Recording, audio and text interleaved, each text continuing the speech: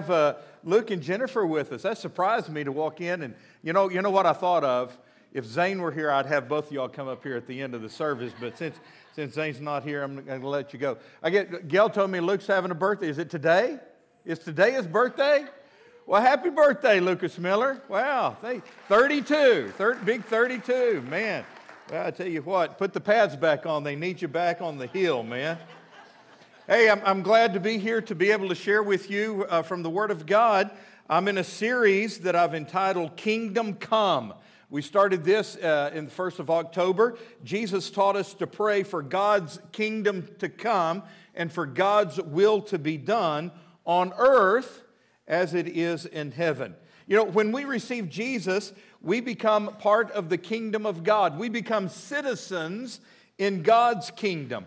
And then when we share Jesus with others and they believe, the kingdom of God grows. We also understand that when King Jesus stepped into this world 2,000 years ago, it was the kingdom of God launching a full-out frontal assault on the kingdom of darkness. That kingdom of darkness that has ruined and ruled this world since Adam and Eve rebelled against God in the Garden of Eden. So now this world is a battleground. There is a spiritual conflict going on between the kingdom of God and the kingdom of Satan. But also you need to understand, church, that every human heart is a spiritual battleground between these two kingdoms that are in conflict. And we see that in an encounter that Jesus had in Matthew chapter 12. So that's our passage today, Matthew chapter 12. I'm going to read the story beginning in verse number 22 and reading through verse 30. Everybody good? We okay? I know that my normal amen people, the people that kind of, they do the amening in this service, they're on security duty today. They're out guarding us, and so they're out in the hallway. So that leaves us with, y'all are ameners too, aren't you? Let's practice that. Say it on three. 1, 2, 3. Amen.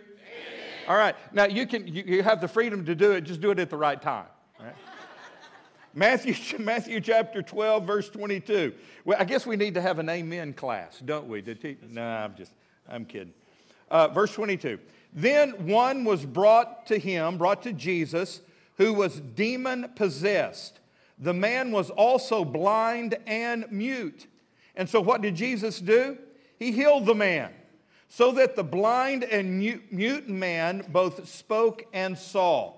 And all the multitude were amazed. That itself is an amazing word in the Greek. It means that their jaw dropped. They had never seen anything like this before. A demon-possessed man who could not see nor speak was healed. 3 miracles performed on him. He was able to see, he could speak, and the demon was gone. And the people were amazed. They said, "Could this be the Son of David? Could this be the Messiah?" Verse 24. Now when the Pharisees heard it, they said, "This fella does not cast out demons except by Beelzebub, the ruler of demons." So they are thinking and saying, Jesus is casting out demons by the power of Satan himself. But Jesus knew their thoughts. I just have to comment as I'm reading. Is that okay that I kind of pause and comment? Y'all don't lose track, do you? I do. But anyway. Isn't that amazing? Jesus knew their thoughts. He knew what they were thinking. I wonder if he can still do that today. Well, you bet. He's doing it right now. Jesus knew their thoughts, and he said to them, "Every kingdom divided against itself is brought to desolation, and every city or house divided against itself will not stand. If Satan cast out Satan, he is divided against himself. How then will his kingdom stand?" Jesus said, "This is the craziest thing I've ever heard."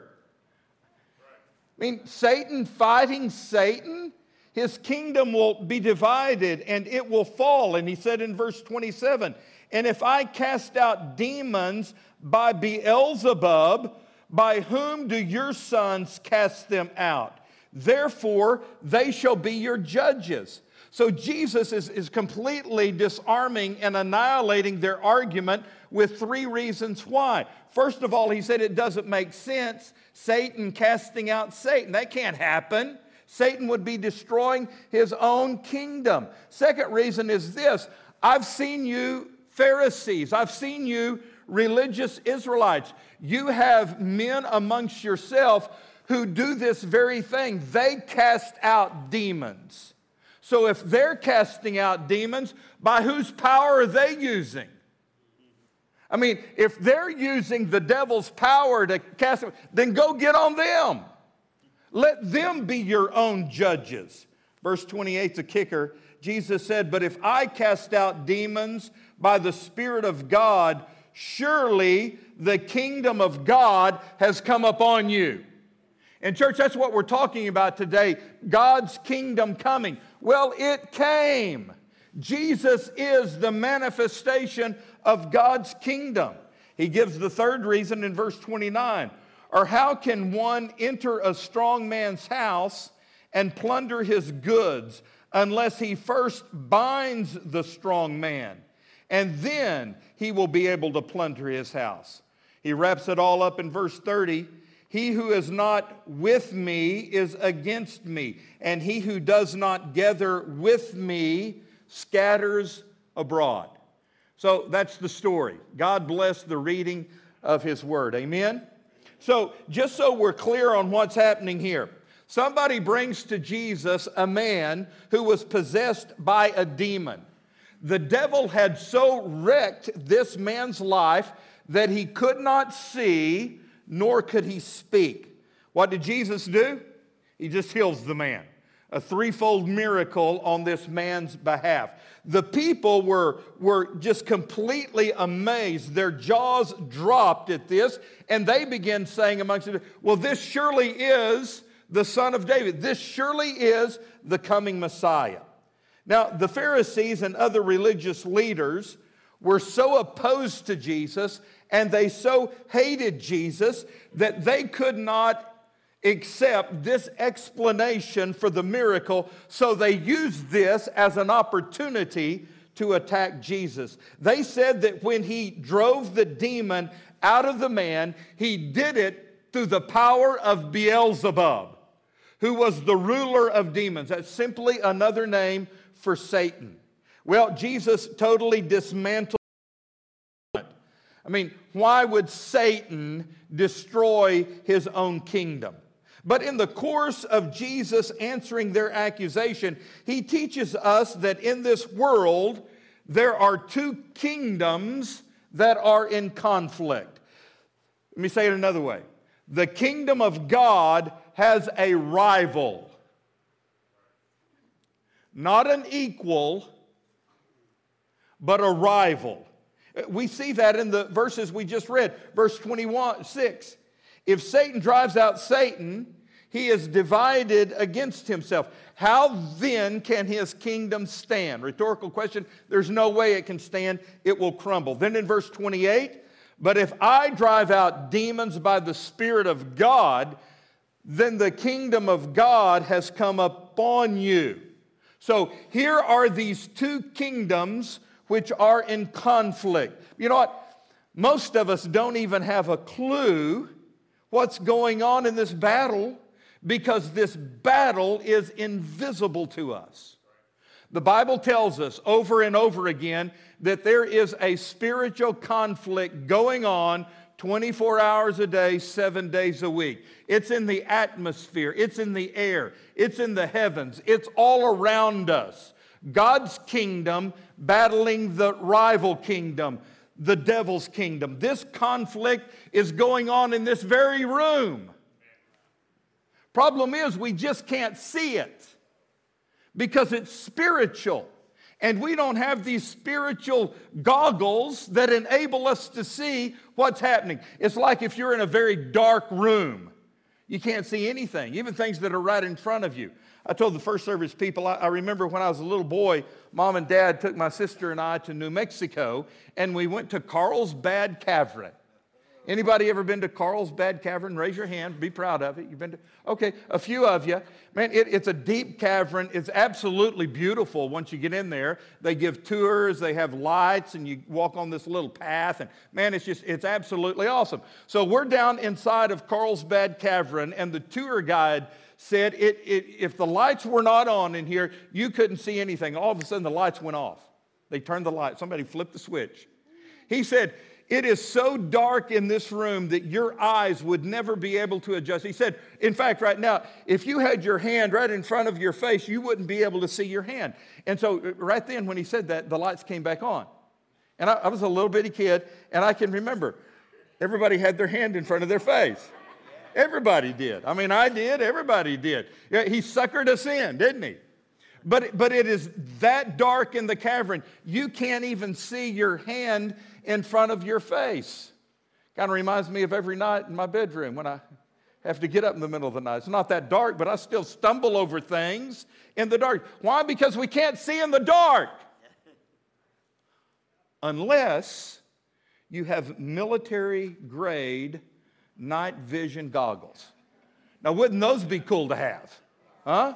You know, if you had enough cash to buy them, wouldn't those be cool? I've never had a pair on, but I've seen videos of them. And it's absolute. Our military has the ability, even in the darkest places, with these night vision goggles, to be able to see. Isn't that cool? With the right technology. Here's this spiritual battle going on all around us, but we can't see it. Because it's spiritual. And you know what we need? We do need spiritual vision goggles. If they made such a thing, and we passed them out this morning, and you put these spiritual vision goggles on, you would be absolutely amazed, same word, jaw dropped, at what you saw. Because there would be this massive battle going on all around you.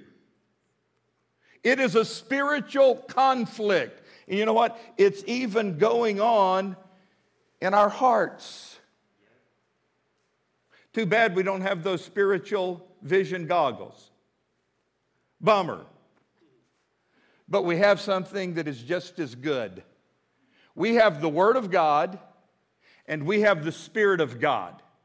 And when we read the Word of God under the power of the Spirit of God, we begin to see this battle that's going on. Let's discover it this morning. Let's put on these spiritual goggles, and the first thing that we see is the enemy's domain. Look at verse 25. Jesus said, every kingdom divided against itself will be ruined, and every city or every house divided against itself will not stand. Now, remember, Jesus has been accused of casting out a demon by the power of Satan. That's ridiculous. Satan has his own kingdom over which he exerts his power and his influence. Why in the world would he fight against himself in his own domain? Doesn't make any sense at all. And then Jesus gives this illustration. Just like every city has its boundaries, every city has its own city limits and officials who are in charge within those city limits. And just like every town or every household has a family that lives within the four walls of that house, Satan has his own house. Satan has his own dominion. Satan has his own boundary. Satan has his own realm over which he exudes his influence. And the Bible shows us that the enemy's domain, his territory, his turf is planet Earth. It's the world. In John chapter 12, verse 31, Jesus called Satan the prince of the ruler of this world. And then in 1 John chapter 5, verse 19, it tells us we know that we are children of God and that the whole world is under the control of the evil one. And when John uses that word world, he's referring to the world of human culture that is organized and opposed to God. It is the system on planet Earth that opposes God and His Word. And all of that is under the control of Satan. This world is his domain. So Satan has his domain, his kingdom. It's the evil influence of our world. But make no mistake about it, it also includes people. Okay? We saw last week that the kingdom of God is made up of people, citizens who were born again. People who have placed their faith in Jesus Christ, who at one time were in the world, but they believed in Jesus. They trusted Jesus as their Savior, and they were saved, born again. They became citizens of the kingdom of God. And the kingdom of Satan has its citizens as well. People who are under his reign and his rule.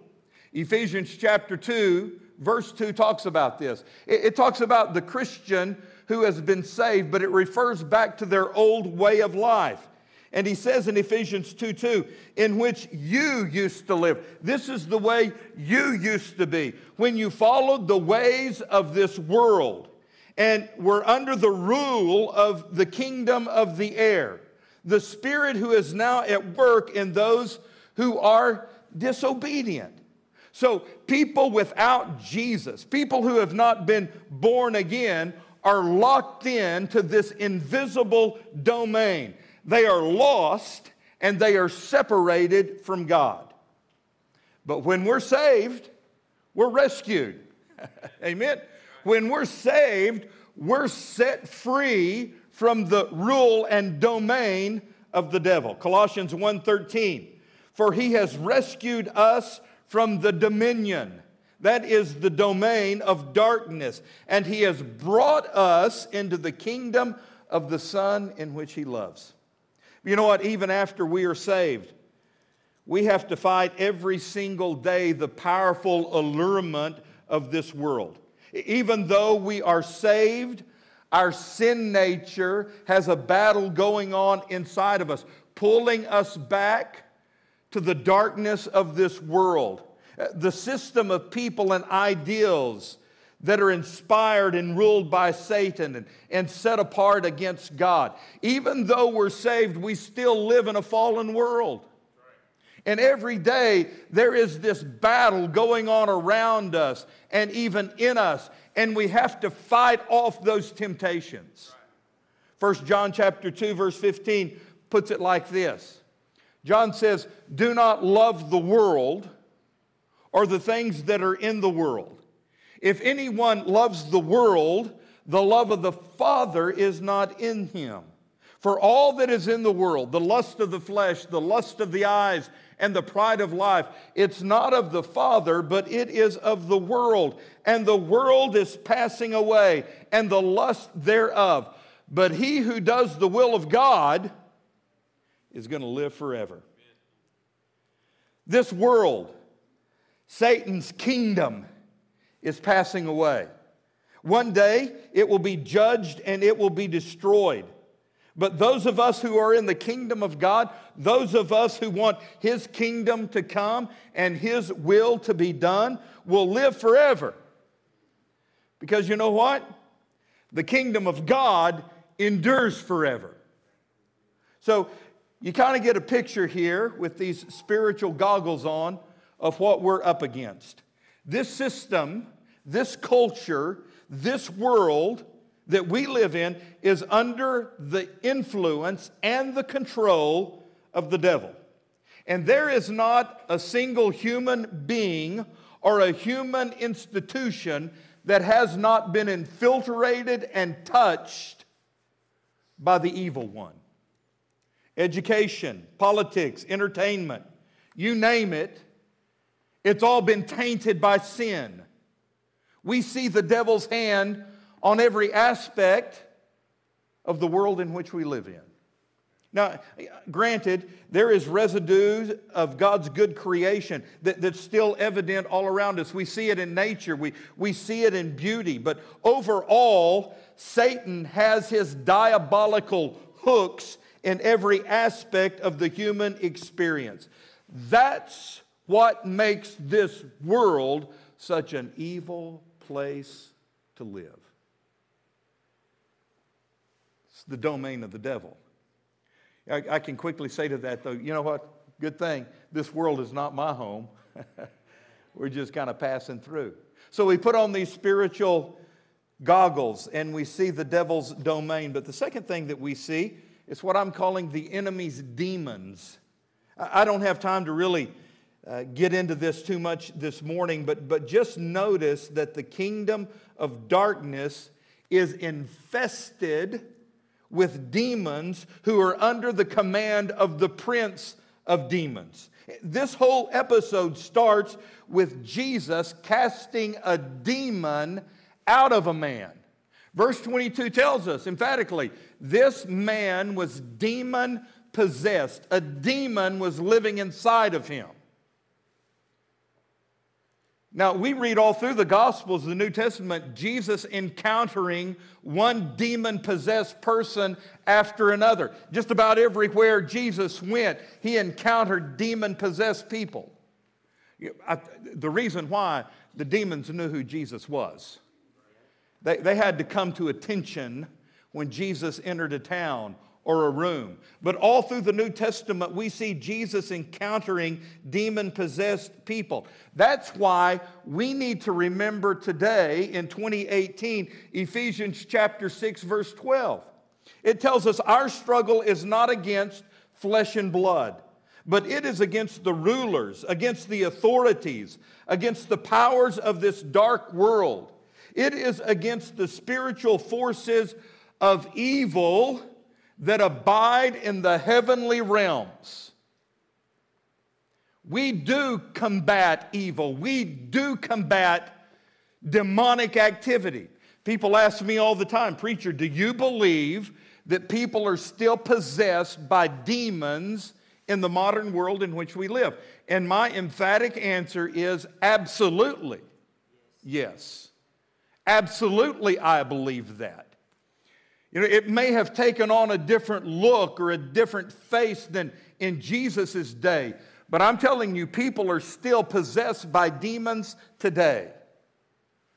I have personally encountered numerous people who I believe were demon-possessed. But you know what? Even if a person is not possessed by a demon, demons are still actively involved in our world, and they are influencing people every single day.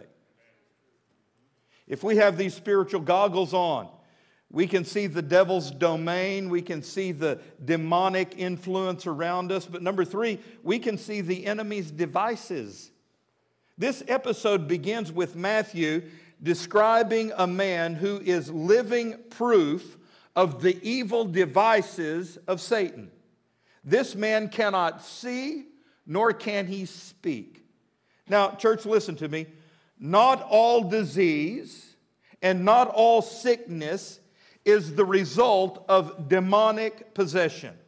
But the Bible clearly states that in this man's situation, it was the result of demonic activity in his life. Satan has all kinds of tricks up his sleeves.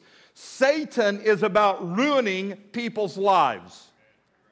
So I'm going to do a quick time out and just say in a parentheses here, something I hope you don't forget. The devil is not your friend.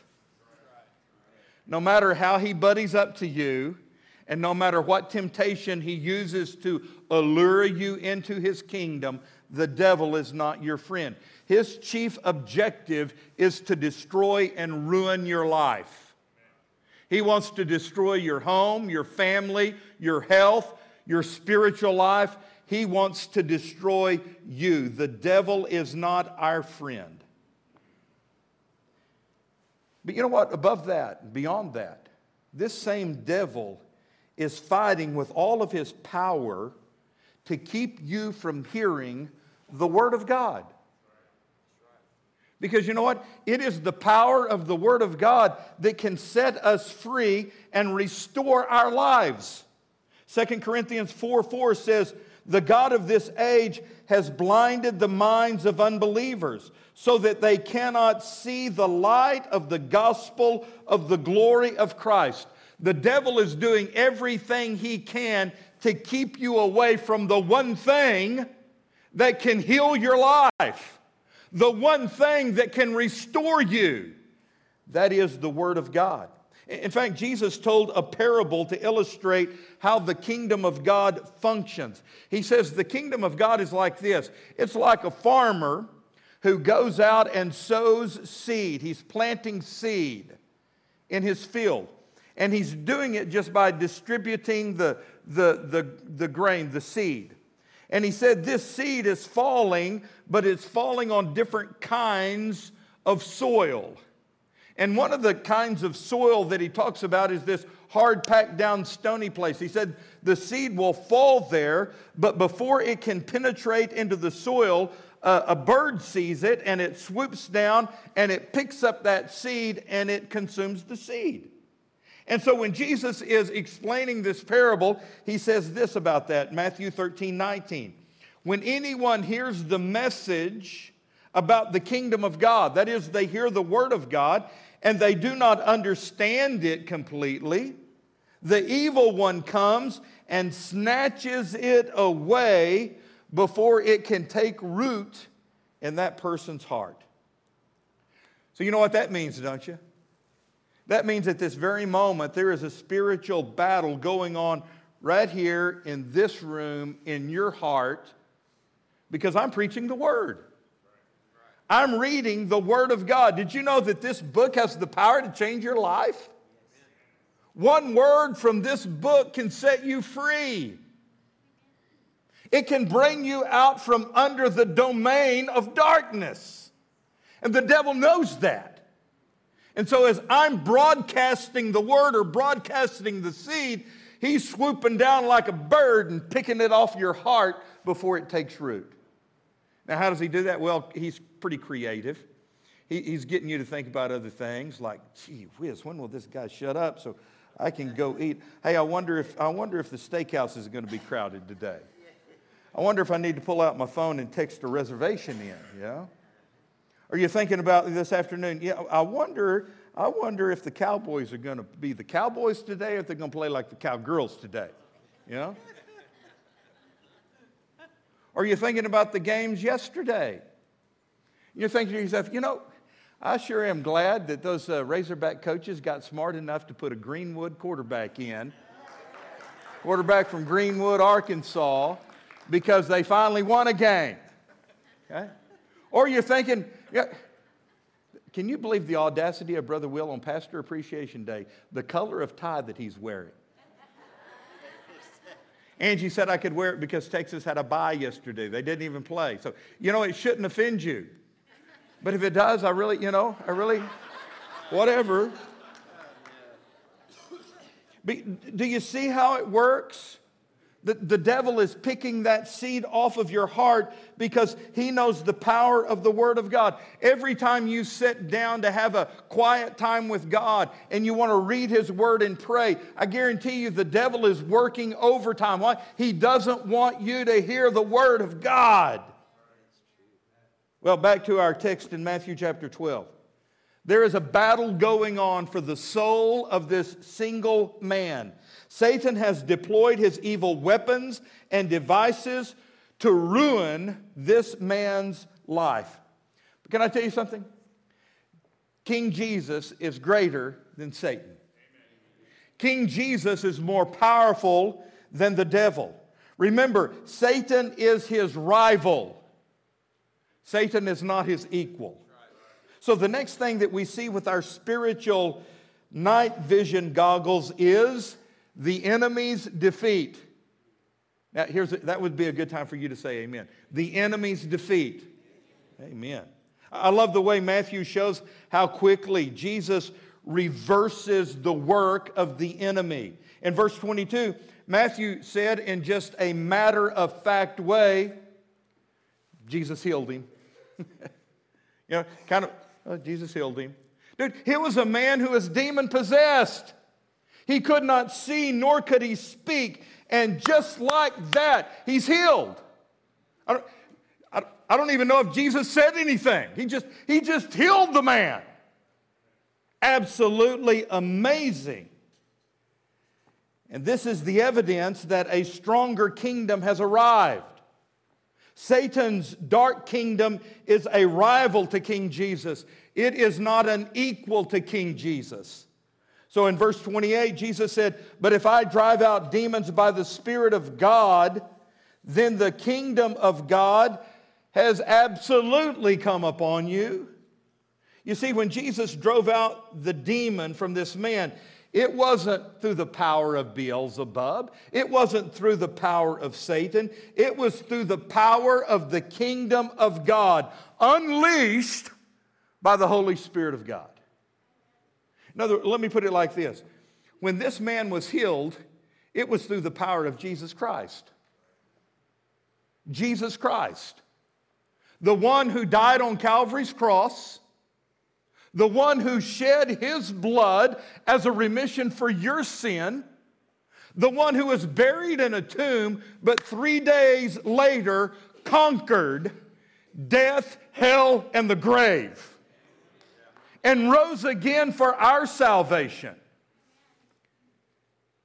It's the power of Jesus. That is the kingdom of God. Jesus is the power. Jesus has the power. He has brought the kingdom of God to us.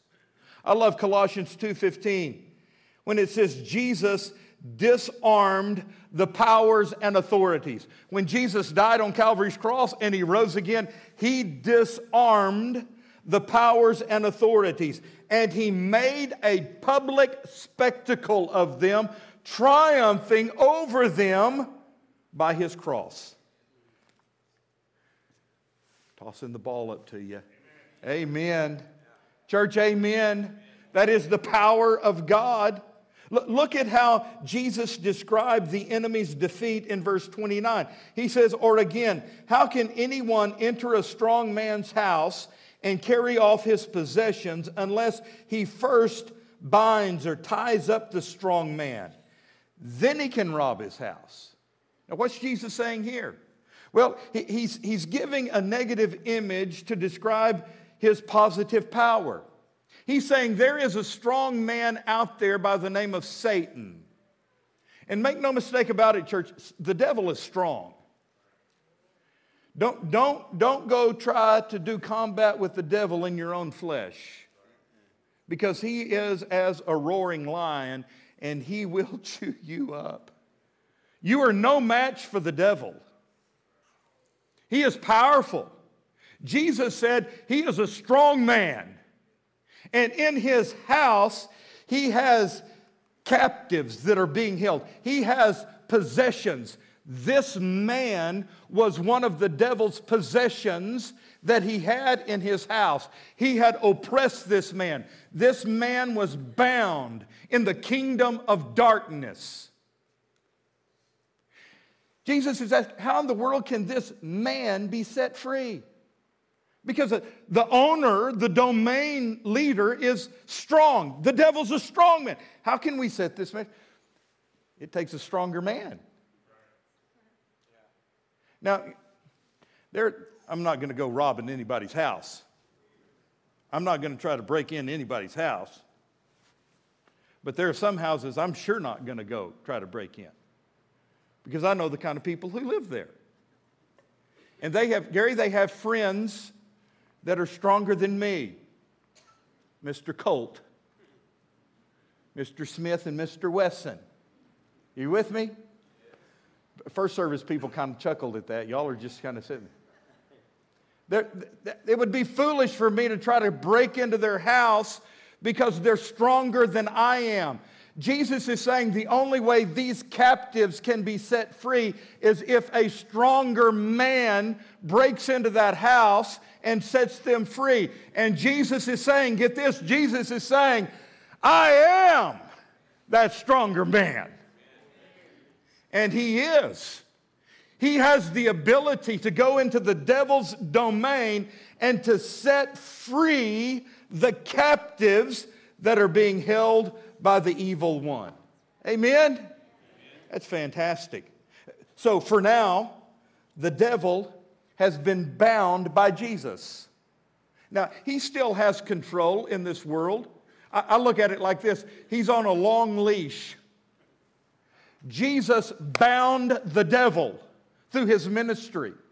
He did it, first of all, in the wilderness through the temptations, but he also did it through his resurrection. So the devil is on a long leash right now. One day, and this is a whole different sermon, one day God is going to give the order and his angels will bind the devil for all eternity. He will cast the devil into the everlasting pits of hell, and that's where he will be from now on, from then on. But until then, he's on this long leash. So what are we to do? Well, we don't have to bind the devil. That's already been done. What we have to do is stand fast in the Lord against the devil, and we have to resist the devil. A couple of quick verses. James 4:7. Submit yourselves therefore unto God. Resist the devil, and he will flee from you. 1 Peter 5:9. Resist him, standing firm in the faith. So instead of just being sucked in, you resist it. You say, no, devil, I'm not going to go there. No, devil, I'm not going to do that. Did you know you can do that? You have the power to say no. Huh? But it doesn't stop there. We're not just on the defensive. We get to join God on the offensive as he stands against this evil empire. We get to take part in the enemy's defeat as we join with Jesus in bringing his kingdom to this world. Look at the way Jesus sums it up in verse 30. That means I'm summing it up too. Jesus said, he who is not with me is against me, and he who does not gather with me scatters. Let's break this down. Let's explain this. First of all, he said, he who is not with me is against me. Well, with him in what? With him in the work of the kingdom. Jesus said, you're either helping me or you're helping the devil. You're either on my side or his side. And then he says, number 2, he who does not gather with me scatters. Well, gather with him how? Gather with him in rescuing souls from the kingdom of darkness and gathering them into the kingdom of light. You know what Jesus is doing in verse 30? He's drawing a line in the sand. And he's still drawing that line today. He said, you're either with me in the kingdom or you're against me, and you're working in the kingdom of darkness. There's no middle ground. Church, do you hear that? There is no middle ground. And you just can't sit on the sidelines to watch this battle. You have to participate. You're in it whether you want to be or not.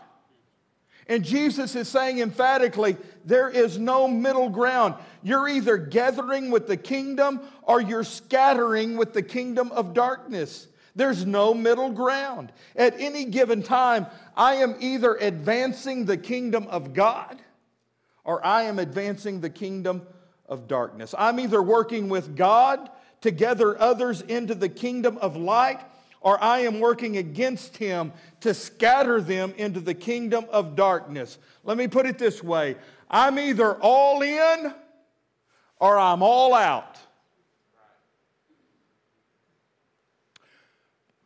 But preacher, I just don't know. You better make up your mind quick. You have to. You're either on his side, the side of the kingdom, or you're on the devil's side. But the deal is you get to choose. I sure pray you make the right choice, because your eternity depends on it.